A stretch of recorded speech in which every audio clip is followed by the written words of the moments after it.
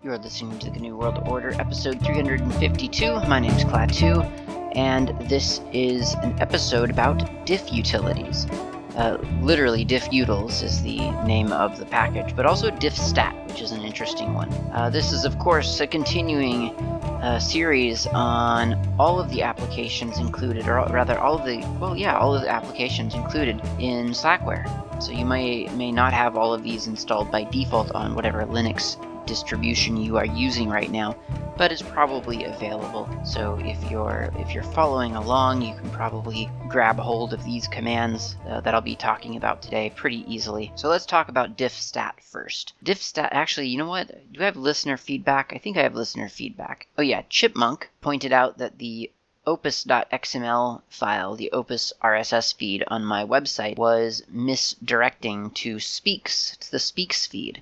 So hopefully not that many of you have gotten your Opus feed from the website, because that would have been incorrect. You can always verify the codec associated with your feed by the name of the feed. So if it's opus.xml or opus.atom.xml, then it is either an Opus RSS feed or an Opus Atom feed. Here's another bit of feedback from someone who has used the dd command frequently.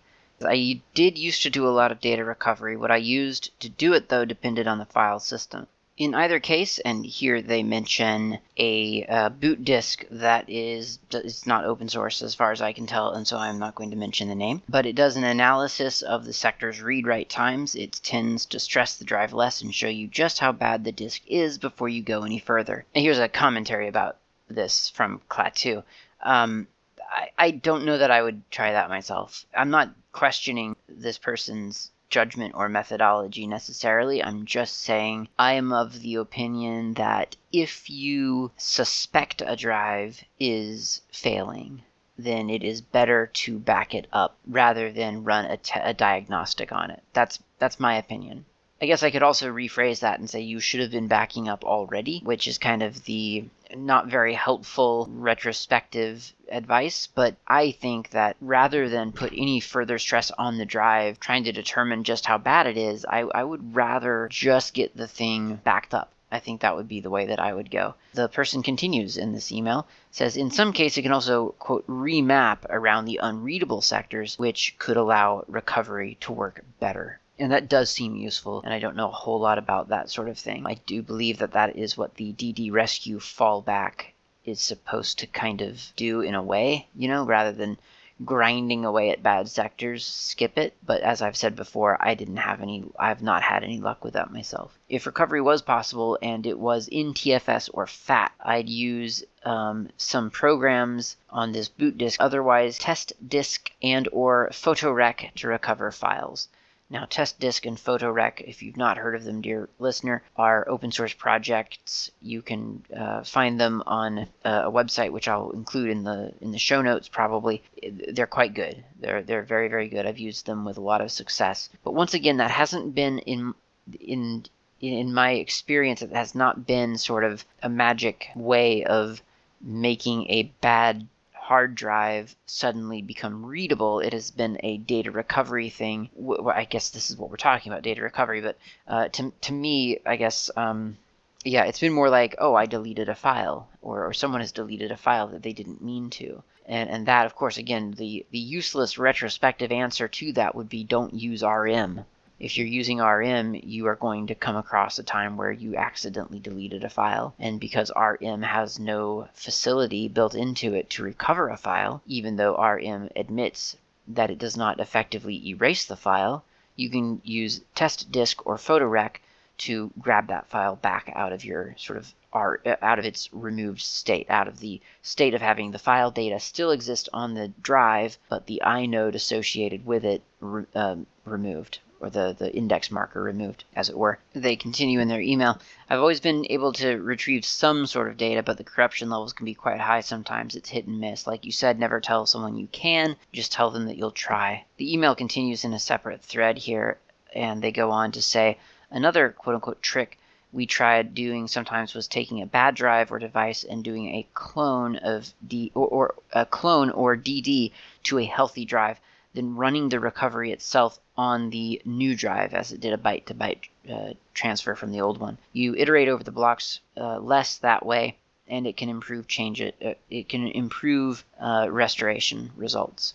So that kind of goes back to what I was saying about, don't use an analysis tool to figure out what state the drive is in. If there's any reason to suspect that drive is failing, just copy it. Just do a cursory copy from one device to another. I will say that not all organizations prioritize this kind of process, and I have had in my time lots of frustration trying to do data recovery for an organization that didn't want to then purchase a new drive. So they would want the data recovered from, a 500 gigabyte drive, and all I had at the time was a 250 gigabyte drive that was less old than the 500. Very frustrating process and not recommended. And in case it's unclear, no, that is not possible. You can't. That does not work. So the first command that we're going to talk about is diffstat, and diffstat is Thomas came up with it from invisible-island.net. That's who wrote the thing. It's just an open source project. If you're a Git user, then you've probably done a Git push or a Git pull at some point, and you may have seen the report at the end of your Git transaction where it tells you it kind of gives you a summary of what has happened. And it expresses this in pluses and minuses. Now, I don't know for sure because I didn't look into the code to find this out, but I believe that either Git is directly calling this tool, diffstat, or it's mimicking it very, very closely, but I have a feeling it's probably just making a call to that. Either way, you can see this kind of report about any diff on your hard drive with diffstat. And I'm just going to go into this little demo folder that I already have. I'm going to create one file called 1, and for the first line, and I'm just going to list, I'm going to do this. 1, 2, 3, 4, 5, 6, and I'm spelling these out. So it's O-N-E, next line 2-W-O, next line T-H-R-E-E, and so on. So I'm spelling out numbers. I've got 6 lines in this particular file, 6 lines. I'll close that one, and then I'll create a new one called 2, and I'm going to import the contents of 1 right into this. I'm going to add an entry at the very top of the file, 0. So now we're starting at 0. 0, 1, 2, 3, 4, 5, 6, and then let's do a 7 and an 8. So there are 9 lines now, and then instead of 5, let's do null. Okay, so we've inserted a line, we've modified a line, and then we've appended 2 lines. So that's a good amount of change. And certainly if you want to see that in sort of normal diff, the normal diff output, you can just type diff. This is not diffstat, this is just diff. 1 space 2. Hit return, and then you see that, okay, the file on the right, if we're looking at 1 and 2, sort of as we typed it, the file on the right, which is 2, has an extra line at the 0th at the top position. That's 0. And then it notes that the file on the left has a change on whatever line it was where it was spelling out 5, and over on the right we see that the replacement for that has been the word null. And then finally it shows us that the file on the right has 2 entries on the 8th and 9th line, and it is 7 and 8. And we know this is true because we just generated these things. Now, cool thing is, if we do that same thing, diff 1, 2, but we pipe it, so we hit the pipe character, diff stat, that's all one string, just diffstat. So it's diff 1, 2, and then pipe diffstat. And again, the file names 1 and 2, they could be foo bar, they could be penguin daemon, it could be anything, it doesn't matter. I'm just using 1, 2 so that we know that there are 2 files involved. Diff 1, 2 pipe diffstat, it tells me, okay, there have been 5 changes, and it shows me a plus, a plus, a plus, a plus, and then a negative. It tells me that was performed on unknown, and we'll talk about that in a moment. And then it gives me a little bit of a clearer breakdown underneath. It says 1 file changed, so that would have been the 2, or I guess 2 represents the change of 1. So one file has been changed, and that's as opposed to doing a diff on an entire folder, for instance, a collection of files. It says there have been 4 insertions, so those are the 4 plus signs that we're seeing, and 1 deletion, which of course is the minus sign, the negative mark. All right, so it is telling me that it doesn't. So this is good. This is really neat to see. And if we want to see this in full color, you can do a -C after the diff stat. So diff12 pipe diff stat -C, and that makes the pluses green and the negative red. And no, there's no long option for that. It's just -C. There's no way to there's no long option. So you can't do like -- color or something like that. It's just -C. -c is something completely different, so that will not give you color, and you just have to remember that. Okay, so the unknown bit here on the result line is telling us that it doesn't know where exactly it got this data because it received the data from standard input. If you want a little bit more information in your diffstat output, you can run diffstat on a patch file instead of on the output of your diff statement. This isn't yet a diff segment, so I'm not going to explain too much why we're doing this, but I'm going to just do a diff --text --new -file -unified, and then do 1 space 2, and then I'll redirect that to my.patch. So we've just generated a patch file, and if you cat my.patch, you see that there's some text at the beginning, --1, and then it talks about the timestamp, and then +++2 and the timestamp, and then some notation, and then the output and the input, or the old and the new contents.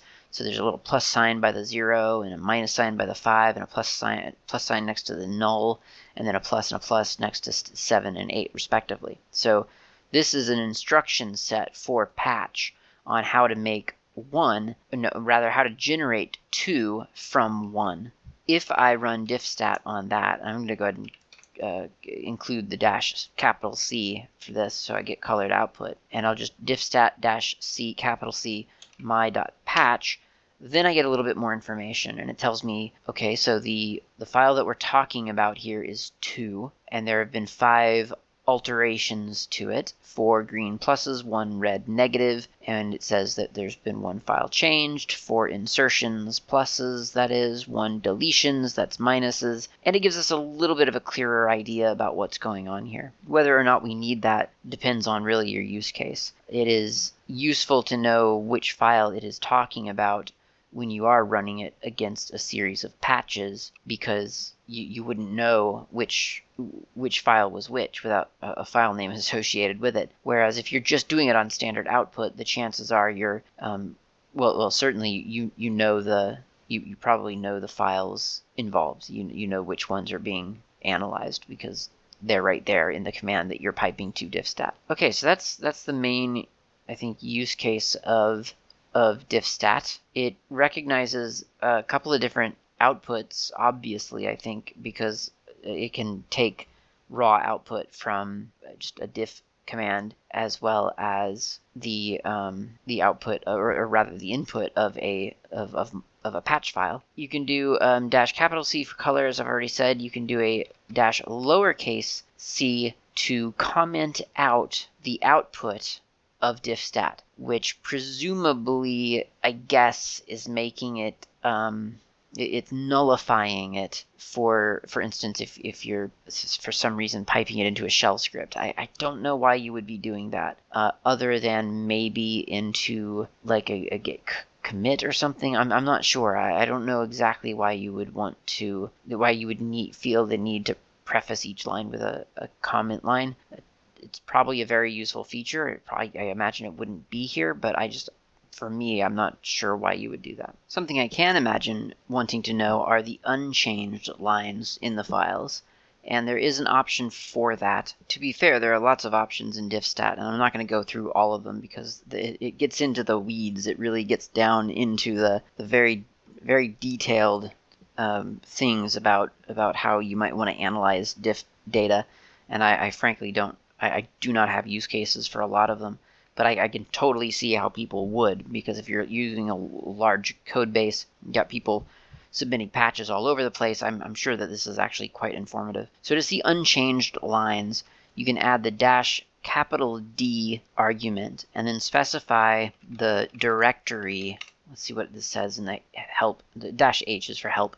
So it says -D is the path. Specify location of patched files. Use that for unchanged count. A very similar one for that is the -S, which specifies the location of the original files, or as I like to think of, because it's a -S, the source files, used for unchanged count. So I can either tell it -D, and then since I'm in the directory that I'm analyzing, I'm just going to put a dot. And it tells me, again, 2 is the file that we're kind of looking at, generating here. And from that perspective, knowing that the destination file, the patched file is here, so we're looking at 2, the patched file, it can tell me that 1 file has changed. There have been 3 insertions, 1 modification, and it represents that with an exclamation mark, and then 5 unchanged lines. And I assume that if we counted up the lines that have not changed, we would come up with 5. And frankly, I'm just inclined to believe it right now, because that sounds about right. So if I do a -S, I get similar but not exactly the same result, which is it's telling me that there have been 12 interactions. There have been 3 insertions, 1 modification, so that's all correct, and then 8 unchanged lines. And again, I'm not gonna count through that and try to figure out where the changes have been or have not been, but I'm inclined to take its word for it because it's a computer and it's really exact about those sorts of things. There's also a lowercase e, which redirects standard errors to a file. So your standard error output goes into you use a log file essentially for what you're doing. Again, I've never actually used that because I just don't have, when I'm diffing things, it's usually a file or 2 or 3, but it's never a very complex operation. If you, for some reason, don't want the pretty histogram with all the colors and the pluses and the minuses and the exclamation marks and the equal signs, then you can just get the summary line with a lowercase s for summary.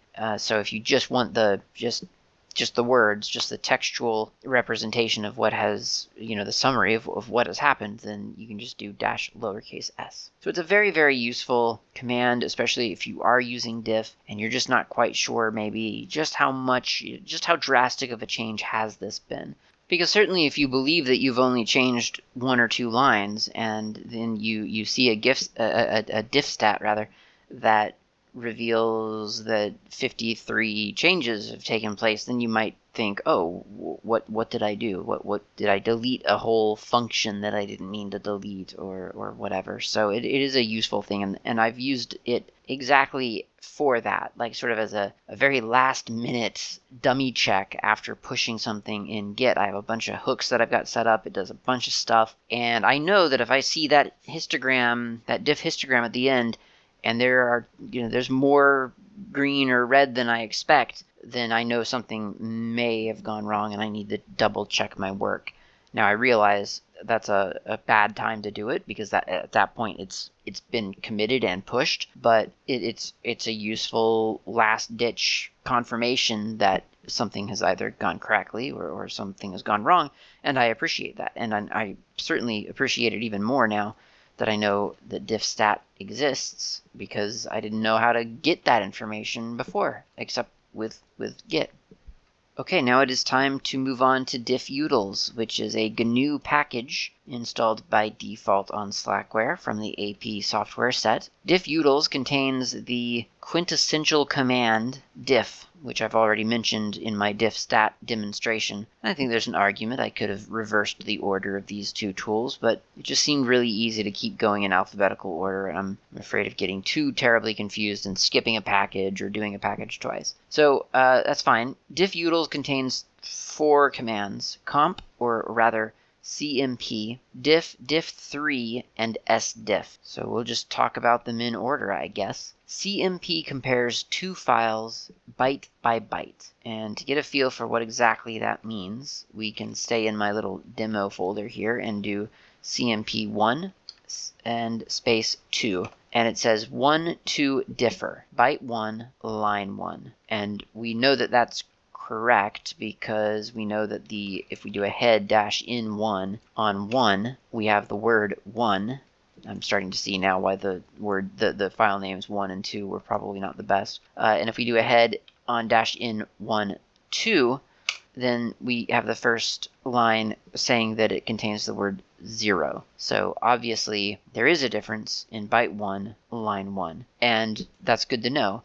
Now if we do CMP dash dash print dash bytes 1, 2, then we get more information about byte 1 and line 1. It says 1, 2 differ, byte 1, line 1 is 157, and it tells us what 157 is, which is an O, and then it says 172, which is a Z.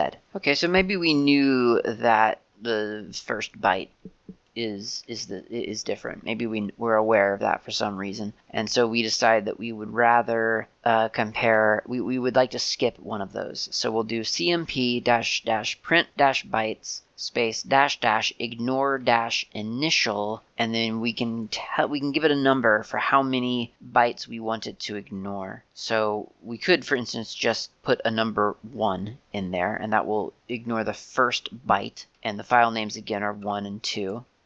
And it tells us 1 and 2 differ. Byte 1, line 1 is 156. And so notice now it's saying byte 1, line 1, but it's an offset. So to it's counting from this point, which I find confusing, but whatever. Byte 1, line 1 is 156N145E. Now we know, because we know what the words are, 1 and 0, we know that what we're looking at here is the second byte, or if we start at 0, the first byte, but I guess it doesn't. So the second byte being N in the word 1, and then E being the second letter in the word 0. So that's what we're seeing there, N and E, 156N, 145E. There's the difference. And you can keep doing that until you run out of bytes to compare. You can also do that with you can skip different bytes of each file. So for instance, if you did a dash dash ignore initial and then some number and then colon another number, it would skip the X number in the first file and the Yth number in the second file. So you can make some dynamic offsets. That's pretty impressive, I thought. Way beyond anything I can imagine needing anytime soon, but I mean it is very cool that you can do that. It seems like one of those power tools that would be really handy if that's what you need. So dash dash verbose gives you output byte numbers and differing byte values. Dash dash bytes equals and then some number. It compares at most a limit of whatever you define number of bytes. That's pretty much it, to be honest. I mean, there's the dash dash quiet or the dash dash silent command to suppress all normal output. So, you could just, I assume you would get either a true or a false from, or essentially a success or a failure from the results of that. You can also use this, you can pipe stuff into it. So if you're, I don't know, for some reason you want to compare a file to something from standard output, then you could pipe stuff into this and find out what differs. And you may notice that it does indeed do this byte by byte. I mean, that's what the man page said. It said compare two files byte by byte, and that is exactly what it means. It's going to do 1 byte at a time, and you would have to loop over a file with ignore initial incrementing with each loop in order to, for instance, compare several bytes in an automated way. You can also use suffixes, I guess, suffix would be the correct word, for more than just 1 byte, or rather, if you don't want to count out every byte, and you know that for instance, you want to just skip the first 1,000 bytes, you could do 1 KB, lowercase k, capital B, or the first 1,024 bytes, capital K, and so on. So you can increment in chunks if you need to. And I think it's time for a coffee break, so let's go get some coffee, and then we'll meet back and talk about diff.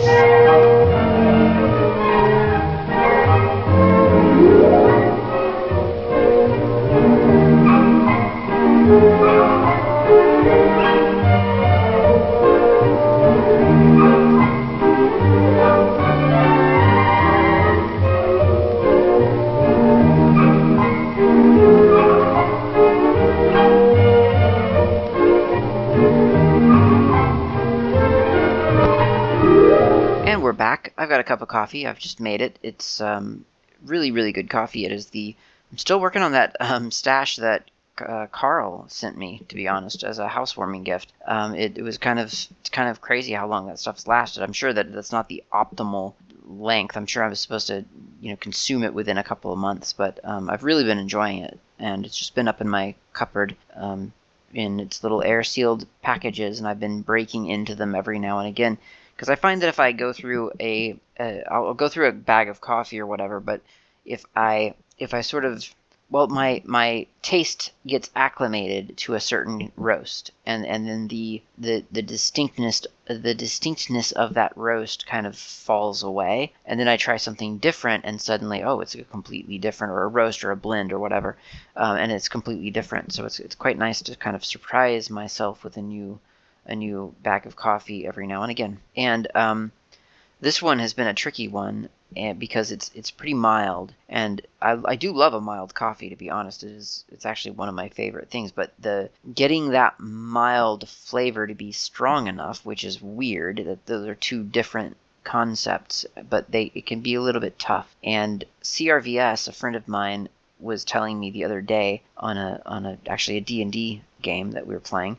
He was telling me that he was making coffee in a French press or a plunger or whatever you call them, and he decided to pour the water into the carafe first, and then he put the coffee on top of the water, like the coffee grounds, the ground up beans on the water at the top, which is kind of interesting. I think I've seen it done probably at a cafe or something, but at home when you're in your own kitchen, you tend to, I think, you're waiting for the water to boil, and you're just standing there, so you think, well, I'll put the coffee in the carafe now, and that way I'll keep busy, and then when the water's boiling, I can pour it into the carafe on top of the water, or on top of the coffee grinds, and that will then infuse the water, and so on. So it's kind of the natural kind of progression of just being in your own kitchen. Whereas at a cafe, I do feel like I've seen them do it the other way. And I'm sure there's lots of theories on which is the optimal way. But I will tell you one thing about this new CRVS method I've been trying for the past day, and that is that it's a lot more fun to watch. Because what happens, I mean, if you've got a glass carafe, which normally I don't, I have a stainless steel carafe, but a house guest from months ago, left there because they were traveling. So they left a small glass carafe here for me because they couldn't take it with them. So if you have a glass one and you do it this way, you've got the water in there and you got coffee that's kind of just floating on the top. And then when you push that mesh down through the carafe, you see like the uninfused water on the bottom and the infused, the coffee on top of the mesh. And it's a night and day difference. You can actually see it happening. And it's kind of cool. It's kind of a neat visual. So you should try it, I guess, is the point. And again, whether that's the optimal way, I don't know. Maybe it's better to have the coffee already in there and pouring the water onto it. But I'm sure someone somewhere out there is saying, well, if you're doing that, you're abusing the coffee and you should never do that. Like people don't like to add milk to coffee or don't like to add coffee to milk. There are lots of different sort of theories on which way is the correct order. And I can't really say one way or the other because I don't know. But I'm certainly enjoying it. So let's talk about diff. This is an important command, but I feel like in the modern world, a lot of it has been kind of abstracted away from us actually using it all that much. Not necessarily, but sometimes. But I actually quite like diff because it really is a really nice, efficient way to record changes to a file, and then to send those changes to someone else. Because diff is kind of the front end or the first step in a process of creating a patch. And I've used diff both in collaboration with others and just as something for my own use. And it's typically because I have a reason to preserve a change that I then need to make elsewhere, like in a different Git repository, for instance, or I need to make it under, after a certain commit, and then I want to patch a file for a new commit or something like that. So there have been times where I've used diff to create a patch, and it's just been all on my own computer. There's no reason to I didn't have to send anything to anybody. It was just a way for me to record changes that I knew that I did need to make at some point, and then to actually lock it in at a later time. So here's how we can demonstrate diff. I mean, I've kind of already demonstrated it by talking about diff stat, but I think a little bit more information could be useful. So let's just get rid of 1 and 2, and instead I'm going to make foo and bar. So in foo, I'm going to just put 1 and 2. Those are my lines, 1 and 2. And then I'm going to copy foo and rename it bar. And then I'm going to open up bar, and I'm going to I'm going to insert a line between 1 and 2, and it's going to be the word penguin. Okay, so in foo, I've got 2 lines, 1 and 2. In bar, I've got 3 lines. I've got 1, penguin, and 2. So if I want to do it, if I run diff against those two, foo space bar, it tells me correctly that, well, exactly what it's telling me is 1A2, the file on the right has the word penguin. Now you heard me correctly. I said 1A2 and then some output. So what that's telling me, somewhat cryptically, admittedly, is that there has been an addition. A stands for addition. The 1 and the 2, again, they kind of mirror the left and the right file. And when I say left and right, I'm simply talking about the order of diff, foo, and bar. So it's telling me that on the left file, which is foo in this case, because it came first, so if we're looking at it in left to right order, that's the left side. So foo, on line 1, there has been an addition, and that addition appears on line 2 in the right file, which is bar. We could change that output if we want by changing the order of files that we provide. So in other words, we could do diff bar foo, and then we should be able to predict here what the output should be. So we should know that the second line of the left file, which is bar, will have been deleted with a D probably, such that it corresponds with line 1 on the right file. And in fact, if we hit return here, we get 2D1 as predicted, and then a less than symbol, a little arrow, as if, an arrow, functional arrow pointed left, and it says penguin. And we know that, of course, that would have been the file that was deleted from bar if we were going from bar to foo. And that's an important concept, I guess, to recognize, this concept that diff doesn't really care which is the old file and which is the new file. It is you who determine the order of files involved. So in other words, you could create output that would tell you how to change bar into foo, or you can create output that tells you how to change foo into bar, or how to generate bar from foo. And it's a matter of whether a line has been added or deleted, and where that line should be placed. You can get more information from diff and a little bit more context from diff by using some of its options. Now, there are a lot of options in diff. It's kind of it's not FFmpeg level of options, but there are quite a lot of options, so I don't know exactly how many we'll get into, but I do want to talk about the basic ones, because really once you understand kind of the theory behind all of this, I think it starts to kind of make diff a lot more approachable. So you don't have to. So for instance, in this case, I've got foo and bar, and they're essentially the same file. One has an inserted line, one doesn't, but they have to have separate names, and that's a little bit awkward because maybe that's not what you want. You want to change the file and provide someone a recipe with how to duplicate your new version of that file, and you don't want to insist that their file be called something else. You want it to operate on its own. So you can do that by simply placing the new versions in a different directory. So I'm going to back out of demo, and I'm going to create something called, let's do my-demo. So now I've got a directory called demo and a directory called my-demo. And I'm going to move out of demo the file called bar, and I'm going to move bar into my-demo such that it's called foo. So now I've got two files called foo and foo. One is in my demo and one is in just plain old ordinary demo. Now I can do diff. Demo is my source, right? And then my demo would be the one that I want to give a recipe to. This is how I want you to get to my demo. So diff demo my demo, and it tells me that the same thing actually. Diff demo foo my demo foo is 1A2. Penguin has been inserted in the right file. Now the cool thing about this though is that I've got demo.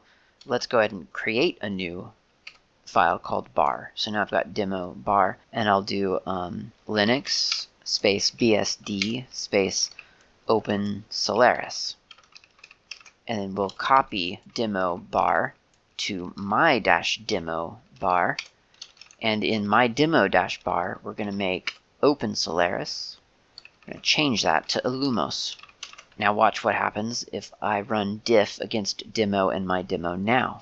Well, it accurately detects that there's more than just one file there with differences in it, and it tells me that the diff between demo bar and my demo bar is on the third line of each of those two files, which is correct, and the difference has been a C, so that's a change, and that's been Open Solaris has changed to Illumos. It's also telling me that, hey, there's no new line at the end of this file, and I should be aware of that. Diff demo foo, my demo foo, 1A2, still just that penguin insertion. That's the only thing that's changed, that addition there. So that's pretty neat. That means that you can take a whole project directory structure, make a bunch of changes, do a diff against the whole lot of it, and change and send the diff file to someone, and they'll know how to get from their version of their project directory to your version of their project directory. It's hugely powerful stuff. It's all in plain text. Technically speaking, it would be useful information with or without a front end. I mean, you send that to someone and they can see exactly what has changed. Now I'm going to show you one little principle that I've learned that may or may not matter to you. This may never come up for you. For me, it comes up a lot. So Emacs demo foo bar baz. Okay, so we'll do baz now, and we'll just do one line, and it'll say Linux is a Unix-like operating system dot, and then we'll say it is free and open source. We've done that, so we've got literally one line in this file consisting of two sentences. So now I'm going to go to my demo baz, and I'm going to copy in the contents of demo baz. So there's that one line, and I'm going to do Linux is not Unix dot a, but it is comma, however, a Unix-like operating system. It is free and open source. Okay, so now we've got, again, one line, but I've changed that one line.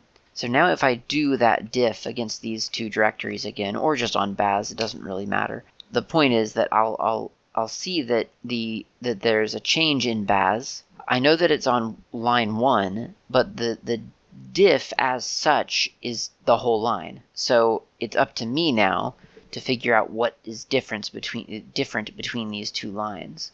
Now in this particular case, it's actually pretty trivial because it is just one line, but can you imagine if there were 5 sentences in that one line and then 5 more sentences in a different line where one word got changed, or one thing converted from a lowercase to a capital letter? If you're cramming all of it into one literal line, then your diff is huge for any small change that you make. Just changing a little bit of white space, removing a space from a sentence, makes the whole paragraph look as if though it has changed. So the moral of the story here is to go into anything. If you're writing something, whether it's in DocBook or Common Mark or LaTeX or whatever, keep your sentences on separate lines. It'll look weird. It'll feel weird too, because in English class you were probably told, or writing class, you were probably told that there are things, that there are sentences, and you put a dot at the end of a sentence and keep writing, and you only really break them up until you reach the end of a paragraph. And then you hit return once, and then you start writing your next paragraph. I think with the advent of HTML, it's a little bit more common to see that obligatory blank line between paragraphs, but it is still considered in many circles that you don't have that blank line between paragraphs. That's silly. You don't do that. It's very tech-centric. Well, it's actually really, really useful to make a paragraph just a series of lines, 1, 2, 3 lines. If you want a new paragraph, do a blank line and then continue.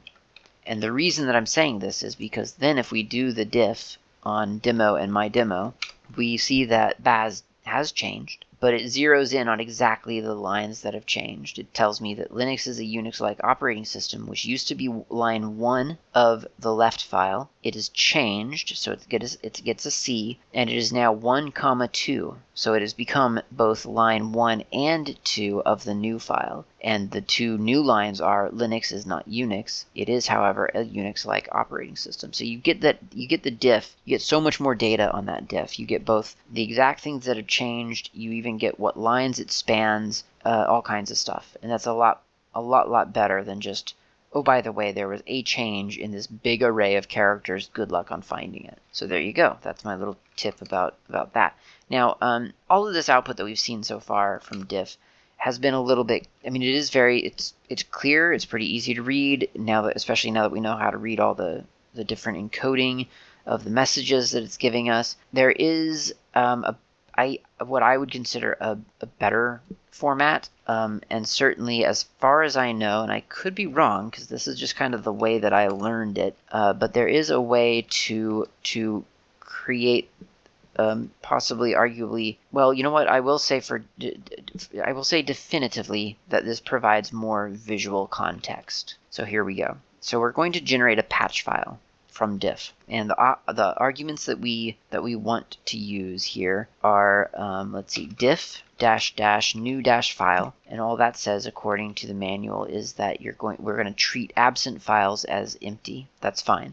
So that means it's going to pick up, if one file exists in one directory, doesn't exist in the other, it's going to be able to it's going to deal with that gracefully. We'll do a -- text, which tells it to treat all files that I'm feeding it as text. The alternative to that is potentially that a file that maybe has some kind of encoding in it would not be treated as text. You would know better than I would as to whether your use case requires that or not. I've never used diff on anything but text files, so I just I passed that flag just again because it's kind of how I learned it. And then there's the option of -- unified, and this you can actually adjust. You can provide a number after this. I don't know why they call it unified. I kind of get it, sort of. But I don't know that that's the best phrase for it, but I would call it context, -- context, but that's not what they call it. So -- unified is what they call it. It is output some number, and by default that number is 3, of lines of unified context, meaning that it's going to show us a couple of unchanged lines above and below anything that has changed. And that to me is kind of what makes this format a little bit easier to parse. And then -- recursive tells it to descend into subdirectories. Now in our demo directory here, we don't have subdirectories, but it's a good habit to get into, I think, especially if you're doing a whole project structure. You usually, I think, you're going to want the recursive flag. So those are the arguments: -- new file, -- text, -- unified, -- recursive. In short, that is N lowercase AUR, nar, diff nar. And that's generally how I use it, but the long options are obviously a lot more kind of demonstrative. So then we'll do demo and my - demo. And it outputs to our terminal what you could argue that it's a little bit uglier, but I find it easier to parse personally somehow. So it starts with a -- demo bar +++ my demo bar. So we know what file we're looking at. We know the origin and we know the destination. It then tells us what lines we're dealing with, and sure enough, we see that the third line on of the bar files has changed. The first one in this list has a negative, by OpenSolaris because it has removed OpenSolaris. And then right under that, it has a plus Illumos. So we see the minus, we see the deletion and the addition sort of in context of the file itself. Oh, and Unified doesn't do the lines. Oh, maybe it does. Yeah, it does. Okay, never mind. Okay, so then the next one is Baz. And once again, we know now that we're looking at a removal on line 1, 2, and an addition on line 1, 3. And then again, we see those. We see what those are. We see that it's negative. Linux is not it is a Unix-like operating system, and then we see the addition of that of Linux is not Unix. It is, however, a Unix-like operating system. And then finally, in the file foo of demo and my demo, we see that the second or the third line, depending on which file you're looking at, has been changed, and that is, of course, from the perspective of the destination file, my demo foo. There's been an addition to the file, which is Penguin. So you get the context. I think that's useful. This looks a lot like getDiff. I'm assuming getDiff calls diff, and it's pretty easy to read. And if you redirect it using a greater than sign rather than just pressing return after your diff command, if you redirect it to, for instance, my.patch, then my.patch contains exactly that stuff right there is what my patch contains. Like if you can cat my.patch and you see all of that stuff, all the data about the files, the context, and what to add and what needs to be removed, and so on. Now the patching of that directory is not a function of diff. This simply generates a patch file. It does not actually implement the changes. So that's kind of fun. I'll go ahead and tell you real quick, just because I think it would be weird to talk about diff and not to talk about patch in the same breath, because you don't want to wait until we're in the P section of the software set until you find out how to resolve this situation. So what we can do is we'll do patch-p0. I'll talk about what that means in a moment. And then we're going to do a redirect, so a left-facing redirect, so a less than symbol, and then my.patch. Now you'll remember that my.patch is the file containing all that data on how to resolve these two things. So we don't have to tell it anything. We don't have to tell the location of anything. We just feed my patch as if though it was a script, which, I mean, really it kind of is, into the patch command. And it locates the demo folder, the my-demo folder, and it recurses through each file or subdirectory and so on that is referred to by my.patch, and it resolves everything. And it as its output, it's got here patching file demo bar, patching file demo baz, patching file demo foo. So now if we do a diff between demo foo and my-demo foo, we should get nothing. And we do. We get no output from that because those two files have now, those are now the same file. Patch has merged the diffed files together, whether it's an addition here or a deletion there, a change here, change there. It makes them, it resolves them. Really, really smooth. Really, really satisfying. So the -p0 was telling it, well, I guess I shouldn't really go too deep into this, but anyway, it's telling it how many directories, leading directories, to ignore when looking for the files involved. So because demo and my demo were in my home directory, and I was located, my current working directory was my home directory, I didn't need to modify the path at all. So that's why I threw that in there. Retrospectively, I probably shouldn't have even mentioned it. It's not that big of a deal. Don't worry about it. Anyway, diff. It's a very, very cool tool. I'm going to continue on from here because, as I said, it could go on and on. There's a bunch of different ways to kind of modify the output that you get, how to treat, I don't know, tabs and blank lines and duplicate lines, or rather duplicate files, ignoring case, and so on. So there's a bunch of different options that you can use. I've never used half of them. It's really just I use it to either compare files or to create a patch file so that two files that I know do differ can then somehow be unified later on. That's what I typically, that's my use case, so that's kind of what I know best.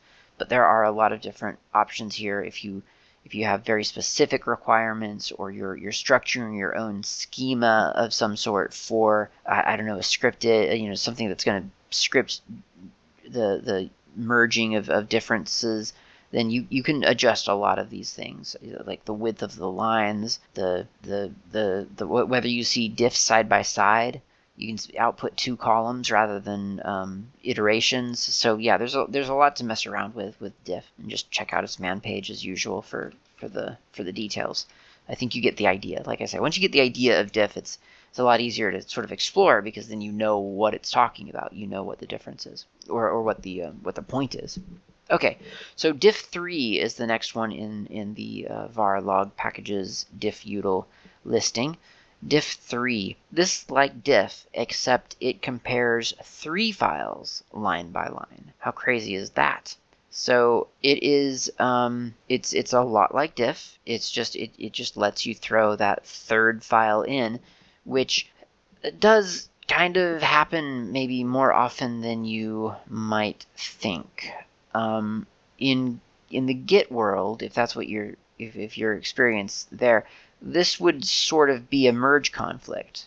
This is what you're experiencing when you do a merge, and Git doesn't know how to merge, because it has 3 files to resolve, and it has no idea which of those 3 files, which differences in each of those 3 files to give priority. So we can more or less emulate this. We can, I guess I'll just trash everything in demo, and then I'll make a new directory called demo, and I'll do a foo file with 1 and 2 in it. I'm going to put a blank line in this one because at the end, because diff keeps telling me that it's not happy that I don't have a blank line at the end of the file. It's very annoying. Okay, so here's bar, so we'll just do 1, and then we'll do that penguin thing again. 1, 2, 1 penguin, 2, and a blank line. And then finally, we'll do baz with a 0, 1 penguin. Well, actually, you know what? 0, 1, 2, and then a blank line. So now, if we want to see the difference between all of these files, we can simply do a diff3 foo space bar space baz. And here's my output. I have 3, 2, and that's it. So it's going in reverse. So it says for file 3, or in comparison number 3, the first file, which is foo, has 0 additions. That sounds right to me. The second one has 0 additions. That sounds puzzling, but stay with me. The third file, which is baz, has 1 change, and that is that it has the word 0 in it, which if I do a cat on baz, yeah, it looks like 0 is at the top of that file. So that's correct. The second entity in this sequence, which would have been bar, has 1 addition. Or rather, the first file has 1 addition. The third file has 2 additions, and the second file has 2 changes. And so if I look at bar, it tells me I've got 1 penguin and 2, but compared to baz, if you think about it, that is indeed 2 changes, because the first line is changed from 1 to 0. The second line is completely different. Instead of 1, it is penguin, and then 2, that's actually the same, and then that blank line down at the bottom is the same. So yeah, 3-way sort of diffs can be pretty mind-boggling, but it does add up if you kind of look at them, or otherwise just you just trust the computer, which I think that's probably the easiest way to go. You can get simpler output with --easy only, which kind of gives you an allowance for, okay, well, what's the I guess, as they say, the easy, so non-overlapping changes. So in other words, because baz has a 0 at the top, that's completely new to both foo and bar, because both foo and bar have the word 1 at the top. And then once you go down to the next line, then you start getting those differences. You got the 2 and the penguin and the 2 and so on. So the what they call a non-overlapping change is just this new line, this new addition to the file, which is 0 at the very top. And then after that, it's almost like when we did the CMP command where we said ignore the initial. This is kind of in a way, kind of the inverse of that, I guess, but it's kind of similar. Basically, we're saying, find the simple change and then offset the diff and ignore those diffs. You can also merge, what they call merge the changes, and this is quite literally the output of a git merge conflict.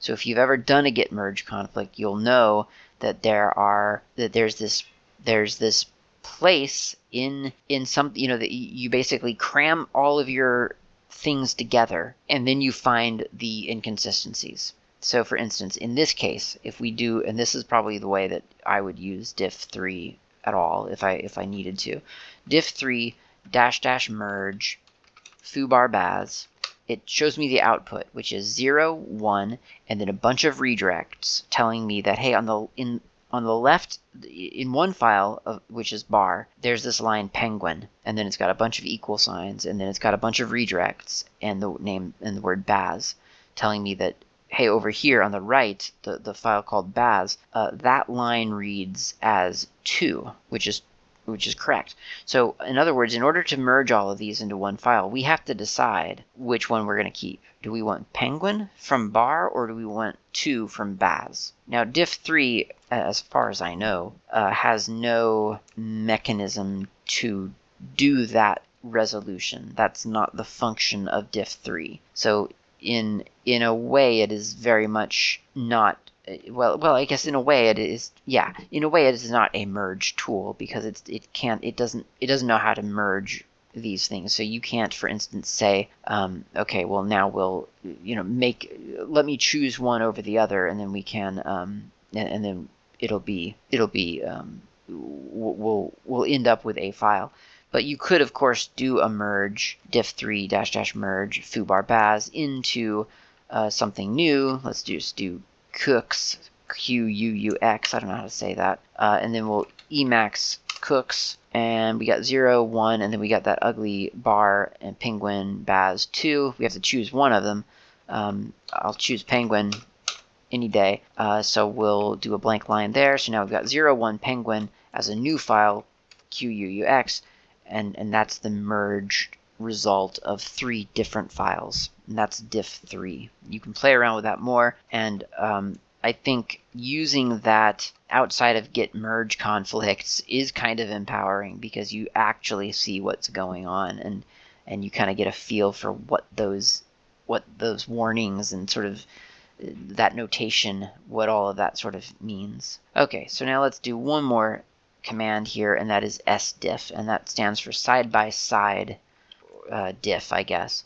So if we do sdiff foo and bar, then it gives us 2 columns, and it shows us that in one file on the left is 1, and on the other one it's 1, and then on the next line is nothing in foo, and then there's penguin in bar, and then there's 2 and then 2. So this is a great way, I think, to be able to see a file and the differences within the file, because you get all of the data that you need. You get the exact line and what had to sort of be pushed down in order to make room for an insertion and so on. Really, really kind of nice. You can add the -ignore trailing space, and that ignores space at the end of the line. You could ignore all white space with -- ignore all space, ignore --blank lines to ignore blank lines, and so on. So you have a little bit of adjustment that you can make to sort of lessen the differences that might come up in a big non-demo file. So those are useful. But this is, if you've ever seen, and I did an episode or a series of episodes really on diff software. I did KDiff, or is it KDiff3? I forget. I did Meld, I think. I've done a couple of Compare, Kompare, did a couple of GUI merge tools and what they were like. This is a GUI, sort of. This is that GUI representation. And by GUI, I don't mean, I guess, obviously, I don't mean GUI. I mean the very visual kind of like, this is context in spades, right? This is the whole file, and where there's an addition, there's a blank line in the old file. So you really, really see how the file has changed between two different versions. That's sdiff. And I feel like we could probably talk more about diff. It's a great, great tool. It's so cool. It's one of those things where before you understand how to do this, I don't even think that your human brain generally understands how to conceive of the difference of data. I remember back before I started working in plain text, and certainly before I started working with Linux at all, the concept of being able to view changes in a file just kind of really eluded me. I just didn't understand how that was possible. Like, how could you ever really, truly see the changes? And like I said earlier, it does require you to be a little bit more structured in the data that you produce. I mean, for maximum results, you're not going to have sentences running in the same line. You're going to have a new line dedicated to each sentence, whether it's for your code or whether it's for your creative writing or your resume or your business report, whatever you're generating. Do that on separate lines, and then you can diff them, and you can really, really see the differences quite clearly. You don't do that, then you don't get that clarity. But diff is a powerful enough tool, I think, to make plain text really, certainly my preferred format for most data, really. I mean, not for graphical data, but I mean for anything that I'm writing down. Plain text it's such a powerful thing. It's convertible, and it's diffable and patchable. And saying things like that is really cool, and there's conviction behind it. But if you don't actually know how to use the diff tool, or you don't know how to then patch the output of a diff, or given the output of a diff, then there's like 2/3 of really, really important kind of powerful mechanisms that you don't really have access to because you've never done it. So spending some time with diff, sdiff, diff3, diffstat, and then eventually once we get to it, patch, it makes plain text. It kind of completes that the great promise of how easy and powerful plain text is. Now you know how to use the diff stuff. So that's been Diff. I've been Klaatu. This has been GNU World Order. Talk to you next time.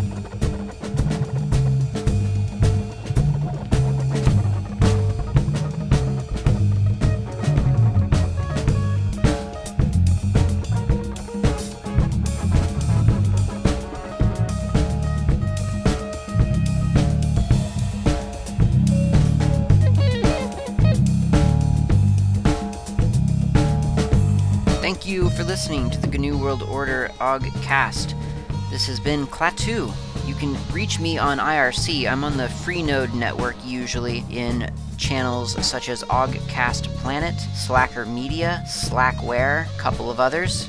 My nick on IRC is not Klaatu. You can also reach me lately on Mastodon. My username there is @klaatu@mastodon.xyz. Of course, you can email me at klaatu@member.fsf.org. That's klaatu@member.fsf, as in freesoftwarefoundation.org. And of course, you can visit my various websites, gnuworldorder.info and slackermedia.info. I will see you next time.